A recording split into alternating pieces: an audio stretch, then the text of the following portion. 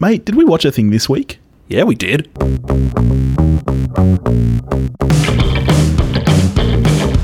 Another week here at We Watched a Thing. As usual, I'm Topher. As usual, he's Billy. You're a big fan of doing that, aren't you? Not letting me introduce myself. Is that because you're afraid I'm going to use a cool name like the B-Dizzle? I don't know if fee's the right word. How have you been going, buddy? I've been all right. I've been watching things, as is my custom. Have you watched anything good? Yeah. Bit of a mixed bag. I saw Soderbergh's new one on Netflix, The Laundromat. Oh, yeah. I've seen a lot of buzz about that. Yeah, not great. Yeah, okay. It's discount Big Short. Okay. To be honest, Meryl's the only reason you'd watch it. I saw Almodovar's new one, Pain and Glory, which I don't think I liked it as much as the buzz, but Antonio Banderas is really, really great in it. I actually saw that. I did a double feature on the weekend. I saw Terminator Dark Fate into Pain and Glory. Right. And when I was lined up at the candy bar before Pain and Glory, Beth rolled in. She was going to a 25th anniversary screening of Forrest Gump. Oh, yuck, why? So we were like a couple of cinemas away from each other, and too late, I realised what I should have done, clearly, because I was sitting there, the trailers are playing, and I'm getting towards the end of my ice cream, and I should have run into her cinema and yelled, "Lieutenant Beth, I got you ice cream!" Didn't do it. You goofed up because you only get that chance once every 25 years. That movie will never play in theatres again. I really missed a trick. Yep, you really did, mate. You did. How about your good self? Mate, I've been doing lots of watching as well. Great British Bake Off. Oh, always the right thing to do. Not the current season. I've gone back in time and I'm doing season 2, but it's still great. It's very British. I had no idea before I watched it that there's literally no prize at the end. It's just the prize is the joy of knowing you're a really good bakist. Yeah. Yeah. Oh, what a show. Oh, so British. But let me say, the greatest of the amateur bakers that I've ever seen was the winner of the first season of the Australian one. She would wipe the mat with anyone else I've ever seen on the show, whether it be the British one, the Australian one, the New Zealand one, which I don't know why they bothered. They were rubbish. Yeah, no, my wife has been saying that the Australian one is good. So it really is. Like, yeah. The British one's the best because of just the British of it all. Yeah. But in terms of the actual bakers, we got game, man. But we're not here to talk about Great British Bake Off this week. Maybe we should do that for an episode at some point. Oh, it'd be good. But we are here to talk about Terminator Dark Fate. In what is Blade Runner month. Yes. Androids and robots everywhere, mate. It's November 2019. It is the date of Blade Runner. Yep. Very exciting. Actually, did you see that they are doing a retro screening of that this month? Oh, yeah. I'm hoping to get to it because I think it was just last year that my local cinema showed the final cut. And so that was the first time I saw that. So I'm hoping to get to it again because, I mean, it's the theatre experience is its own thing and it's bloody great. And seeing Blade Runner in a cinema, I can't recommend it enough. Yeah, absolutely. Terminator Dark Fate is a 2019 American science fiction action film directed by Tim Miller with a screenplay by David Goyer, Justin Rhodes, and Billy Ray from a story by James Cameron, Charles H. Egley, Josh Friedman, Goyer, and Rhodes. It's the 6th installment in the Terminator franchise, but it's a direct sequel to Judgment Day, ignoring all of the other 3. And it stars Linda Hamilton, Arnold Schwarzenegger, Mackenzie Davis, Natalie Reyes, Gabriel Luna, and Diego Boneta. So I think I made the right choice. I saw this as I think is the best way to see a film like this. The wife and I went on date night to the Dendy Cinemas Premium Lounge, like the gold class type thing. And to me, that was spot on viewing for this kind of movie, I think. You're a little bit distracted. You got some good food. You got some wine. I think that's the way to see this movie. How did you feel about it? So we, of course, for a while now have lived in a world where there's more bad Terminator films than good ones. So my expectations for this film were about on par with Democracy. But like we'd said, that I was kind of hoping / even expecting that this would be the third best Terminator film. I don't think it is. Oh, really? That actually I must say, like, I think it's a great film? No. Do I think it's a fine, fun film? Yeah, I do. I think this is the third best easily. Because we're living at, like, the end of Terminator 2 is really good. It like, is. The Terminator films, there's these two films which simply should not have become a franchise. Yes. Like, really, ever since 1991, these films have existed primarily, I think, personally, to ruin my childhood introduction to the action genre. Well, see, I have not actually bothered with either Genesis. What was the one before that? Oh, sorry, Salvation. I have not bothered with either of those. The last one I saw was Terminator 3, which I haven't seen since it was in cinemas. So maybe I'm not in the best place to say this is the third best one, but I actually had fun with this movie. I was on board with a lot of it. There were things that kind of got to me, but for the most part, I enjoyed it. I have Genesis bottom of the heap. That is a horrible film. Yeah. Just horrible. I think I like Salvation a bit more than everyone else. Like, I don't think it's good, but, like, I didn't have a bad time with that film, at least. Yeah. So, yeah, that brings us to Dark Fate, which we're about to spoil the crap out of. Yes. You haven't seen it yet, so be warned. Okay. I like the way the film starts off with John Connor being just killed in front of his mum. I was like, oh, nice movie. That's pretty brutal. Can we also call out the visual effects in that scene? That was incredibly well done. It was nicely done. Like, there's still... Like, we're not there yet. The uncanny valley is still there, but it is really impressive, isn't it? I think it helped that there was no dialogue. I think that helped. And I actually heard that in an earlier draft of the screenplay, they did talk in that scene. But I think it's a really smart move to get rid of that, because oftentimes that can be where it falls down. I think the lip syncing is really, really hard to get right. But I thought that, geez, these looked like real people. I actually had to do a double take to work out if this was actually like a stunt double who was cast for looking a lot like Linda Hamilton. But then I remembered that we had just seen the footage from the end of Judgment Day. And so we had it fresh in our minds of what she looked like. There was no way that they could cast a similar looking they did an extremely well job of making this look like her. And then when Eddie Furlong turns around, you're like, geez, Eddie. Yeah, and they shoot him, or the stand-in. They shoot the stand-in pretty cleverly, because we don't have a close-up on him. We don't get close enough that we can really study his face and go, oh, yeah, but he's like only ever kind of head to toe in frame, which is entirely sensible, really. But yeah, I like the fact that just straight out of the blocks, a T-800 just murders the shit out of John Connor. But it does beg the question. You're a killing machine. Your mission is to kill John Connor. How is there not like a secondary directive that says, if his mum's next to him, take care of her too? Like, really, Terminator? You are a dumb as shit advanced robot. Yeah, I have a lot of questions around, in general, the plot and the idea of John Connor being killed, but I think we can get to that at a later point. Well, I have a question for you. Yeah. Interested with your take. Who's the protagonist in this film? Well, the protagonist is Danny, but I don't think she's the main character of the film. I think although she is the protagonist, I think this is a Sarah Connor film. See, I think it definitely starts off as a Danny film. I think the longer it goes, it more and more becomes Mackenzie Davis's film. I think that's fair, and I think she's obviously a huge part of the film. But I still feel like really it's a Sarah Connor film at its heart.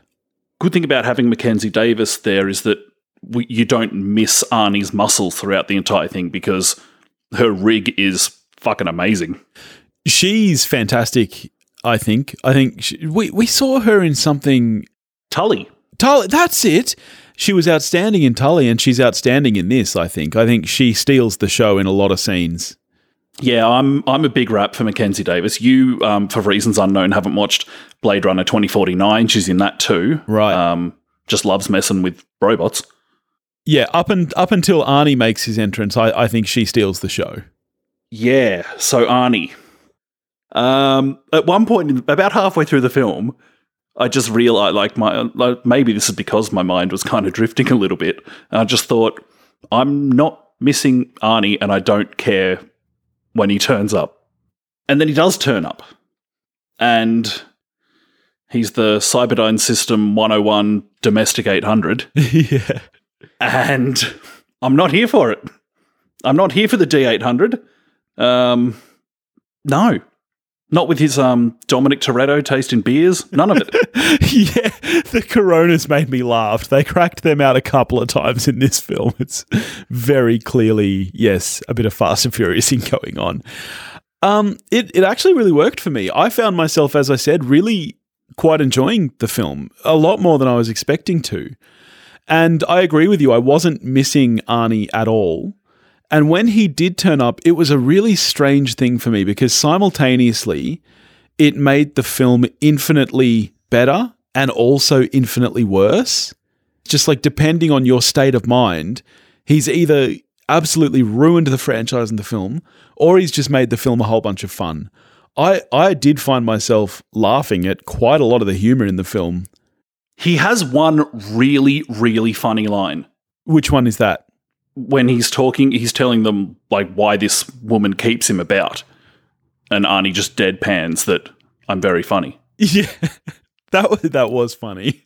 I laughed numerous times, and like yes, it does break. You know, like it's funny. You think back to Terminator 2, where he is Uncle Bob. You do get a little bit of that going on there in that film. So this isn't completely out of the realm for the Terminator franchise to have this kind of humor and characterization of the Terminator. It is taken to a next level in this one. It's Flanderized to an extent where it is more gearing for laughs than it is for anything else. But for me, most of it landed, so I was okay with it. I think a thing that bugged me about the whole D800 is that, so at the end of Terminator 2, great ending, Arnie does that whole I know now why you cry spiel. Oh yeah, thumbs up in the lava. He's saying to John, look, I'm not human and I can never be. Yeah. He knows it. Then Arnie pops up in this film and lo and behold, like he's actually just telling them, yeah, I learned to be human. And I was like, fuck off. You know you can't do that. You know you can't do that to the level that you lowered yourself into freaking molten metal. Well, he lowered himself into molten metal not because he couldn't become human. He did that to save John.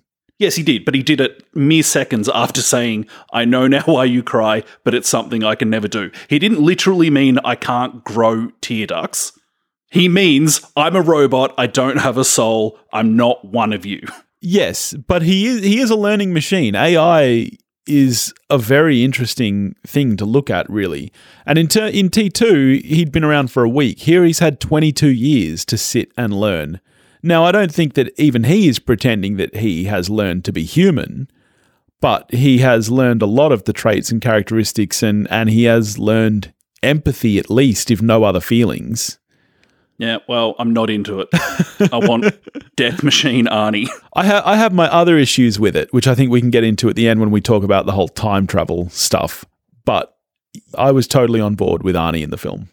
A thing that didn't work for me once Arnie's there, I think the film reaches this point where there's too many chefs in the kitchen. Like, in the original film, Sarah had one protector, and it worked. Great film. Second film, John has his mum and a Terminator, and it worked. In this film, there's three people looking out for Danny, and as it turns out, three's a crowd, I think. Like, they're just getting in each other's way. I was pretty over Sarah being angry at anyone who isn't Hume, and I was like, okay, I get it, but I'm also bored of it. Yeah, I'll definitely agree with. I think they almost went a bit Hobbs and Shaw with the relationship between Carl and Sarah. I agree. And for me, that actually is less interesting. Even the whole idea that this was the Terminator who actually offed John, that was my one thing about his character that I just couldn't get behind. I just couldn't. All it did was create bickering between the two of them, and bickering without actual tension. Like, this is the man who murdered your son. You're going to do more than bicker, Sarah. And to me, it would have been infinitely more interesting if we already know that Skynet had sent multiple Terminators. I would have found it interesting if this is one of the ones who arrived after John was already offed. So he gets there with no purpose. He gets there, realizes my mission is complete. What do I do now? And, from there, his story can remain the same. But to me, that would have been more interesting, I think. I like that, actually. Do you think that Carl is a reference to Carl Weathers, Predator style?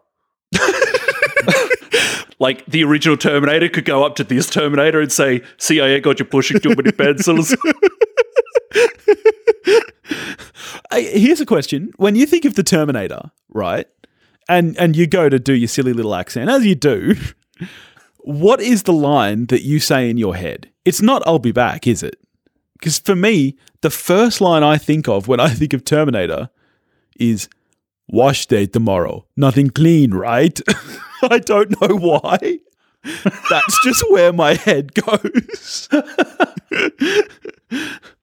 Might be a bit to unpack there, Billy. I warned my wife. I said, when we record, more than half of it is going to be me doing Arnie impressions, which I'm sure Topher is going to love. And she said he won't.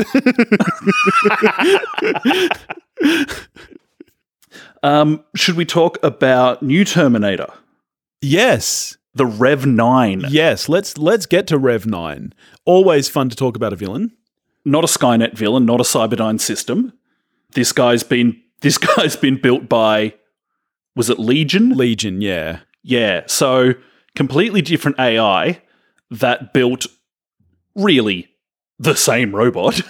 Yeah, I mean, it's really the exact same AI, just with a different name, right? Like, yeah, it's the T-1000 2.0. Yeah, and he's okay. He whoops around killing people. I really only have one big issue with him, and here's my issue. In Terminator 1, it's made very, very clear, and it's quite explained by Kyle Reese, what the T-800 is. It's very well explained what the Terminator is made of and what his abilities are and aren't. Yes. You know what he can do, you know what he can't do. Exactly the same in Terminator 2. It's pretty clearly explained what Agent Doggett's... the T-1000 is well defined. He's liquid metal, you know exactly what he's made of, you know what he can do, what he can't do. Knives, stabbing weapons. Yeah. Actually, you asked before, that's my Terminator line. Yeah.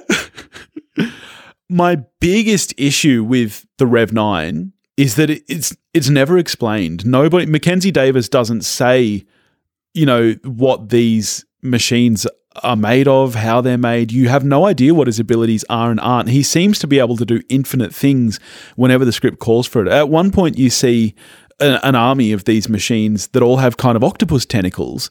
That's about an hour into the film, and that hasn't been established as something that these machines do. I think they were the Rev 10.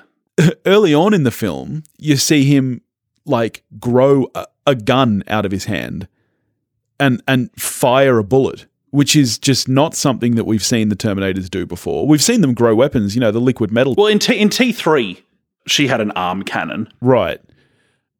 Which I didn't rate at all.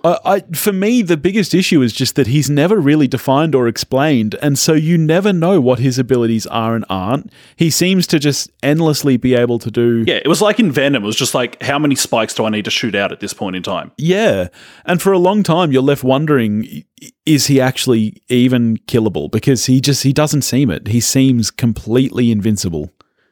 And even the destruction of the Terminators in 1 and 2 makes sense as well, because all right, we know what they are. We have an idea of how you might be able to stop it, and melting the T1000, it makes sense. Yeah. Crushing the shit out of the T800, it makes sense. Yeah. Because we don't know much about the Rev 9, we just get this really convenient, if we stick my power source in his eye, that'll probably do it. Yeah. What I will say about the Rev 9, I quite like the design. I think, I really like the look of that, skeleton form that he's got. Does it come in black? Yeah, I'm a bit of a fan of it. I didn't mind that at all. One thing that was a bit of a bugbear of mine was that his human disguise, unlike Arnie in the first one, and, sure, it helped that Arnie doesn't exactly have a massive range, so he can't do that many human emotions. But when human form would kind of come back together with skeleton form, he had these kind of almost little twitches of like, oh yeah, that's better. Yeah. And I was like, you're a fucking robot. Yeah, I'll agree. And I think stop doing that. I think also there were some moments where he said things that felt completely out of place. There were a couple of times, like at the start of the film, one of the big mistakes he makes is asking for Daniela instead of Danny. And, that's a giveaway. That's the kind of thing that Terminator has always done. You think back to Terminator 2, the phone call, your foster parents are dead. Like, they're not able to emulate humans and they don't have that knowledge. But there are points in this film, like when he says that he just got back from touring Afghanistan, I'm like, that's not something a robot from the future would know to say to sound human. His learning computer is awfully good, apparently. Yes, and there was a moment later in the film when he randomly says to another police officer, hey, do you know where I can get a chopper? And not only does that, it just sounds so unnatural, they then just give him a chopper even though nobody knows who he is. Just so far out of the realms of reality. Like, okay, sure, it's a sci-fi film. It's not meant to be in the realms of reality, but you need a basis, and that just if it's going to be a good sci-fi film, then actually it should be in the realms of reality. Yeah, exactly. Yeah. And of course, also with that, they bomb an opportunity to have Arnie say get to the chopper. So fuck them. Another thing about the Rev 9 that didn't work for me is just, and this goes for the film more broadly than just the Rev 9, but it's probably most apparent, I think, in the Rev 9, is just the complete disregard for the laws of physics. Like, I'm fine with this thing being really fast, but he would also weigh a ton. Yeah. Like, sticking with Dom Toretto's Charger is awfully fast. Yeah. But it's still, you feel the weight of that thing when it jumps off the line. Yeah. When the Rev 9 jumps off the line, he just springs about like a cat. Yeah. And it's no good. He should be putting holes in concrete when he comes into contact with them at that pace. Yes. It's like me back when I played sport. Like, I was surprisingly quick, but I couldn't stop. Inertia's a prick.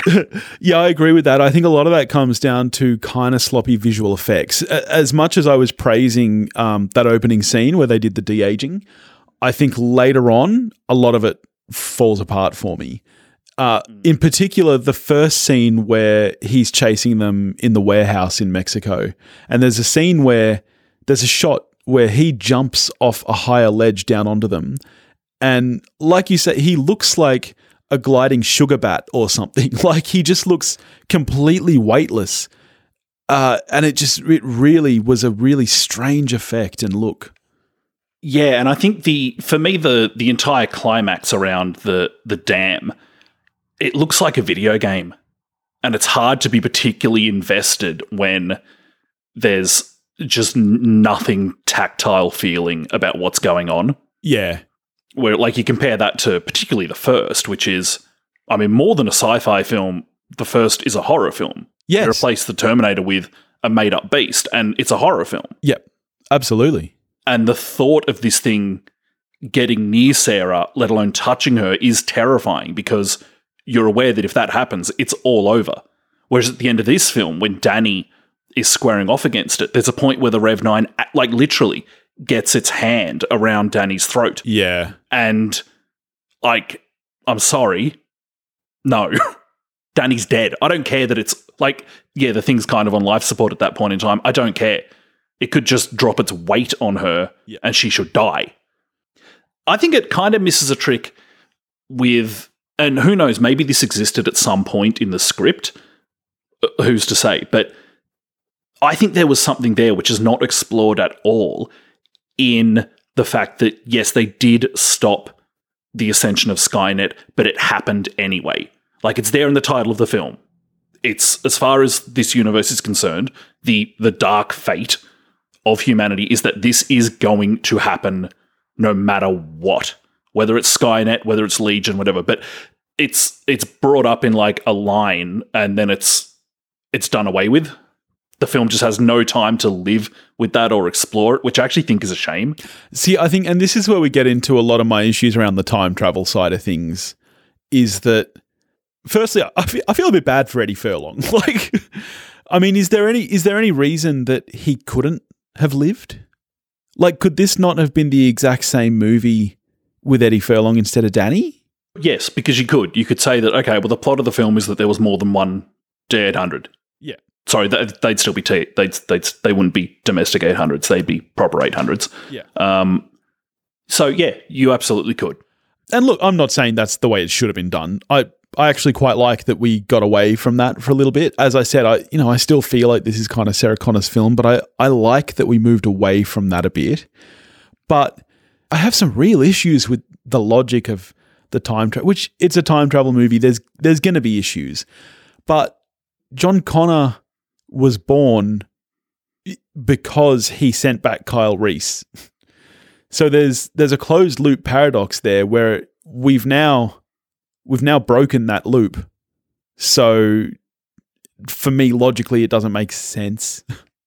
You know, I hadn't thought about that, but you're absolutely right. John Connor now never meets Kyle Reese. Exactly. Which, to me, that's the fate that was always spoken about in Terminator, is that no matter what they did, the mere fact that John exists tells us that the war happens. We know that Judgment Day happens no matter what they do, because if Judgment Day doesn't happen, John isn't born. So... And without Kyle Reese, we eventually never take down Skynet, so it would still be Skynet rather than Legion. Exactly.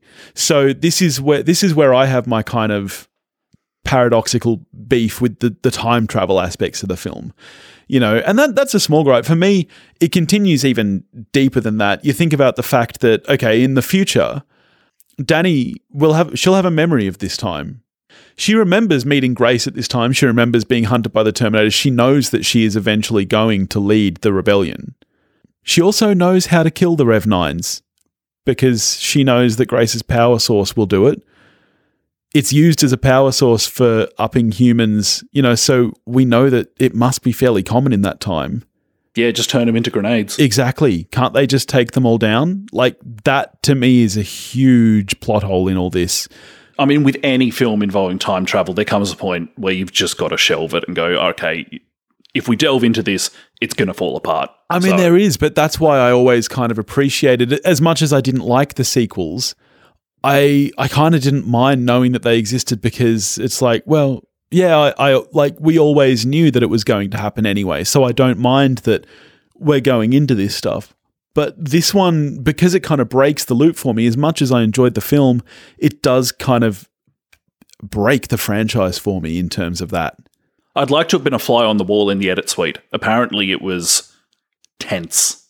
Really? Because Miller's trying to make his film, and James Cameron comes in all fucking, I'm James Cameron, and apparently there were differences. Really? My assumption was that Cameron attached his name and then didn't do anything. I just assumed that he was not involved, because this doesn't feel like a James Cameron film. That said, I mean, Avatar, also didn't really feel like peak Cameron. So, as much as we had all been craving a sequel to Fern Gully, I don't know if you've seen, but it would seem that this film is going to lose an awful lot of money. Yeah, I've seen that. I've seen that box office, this is not doing very well.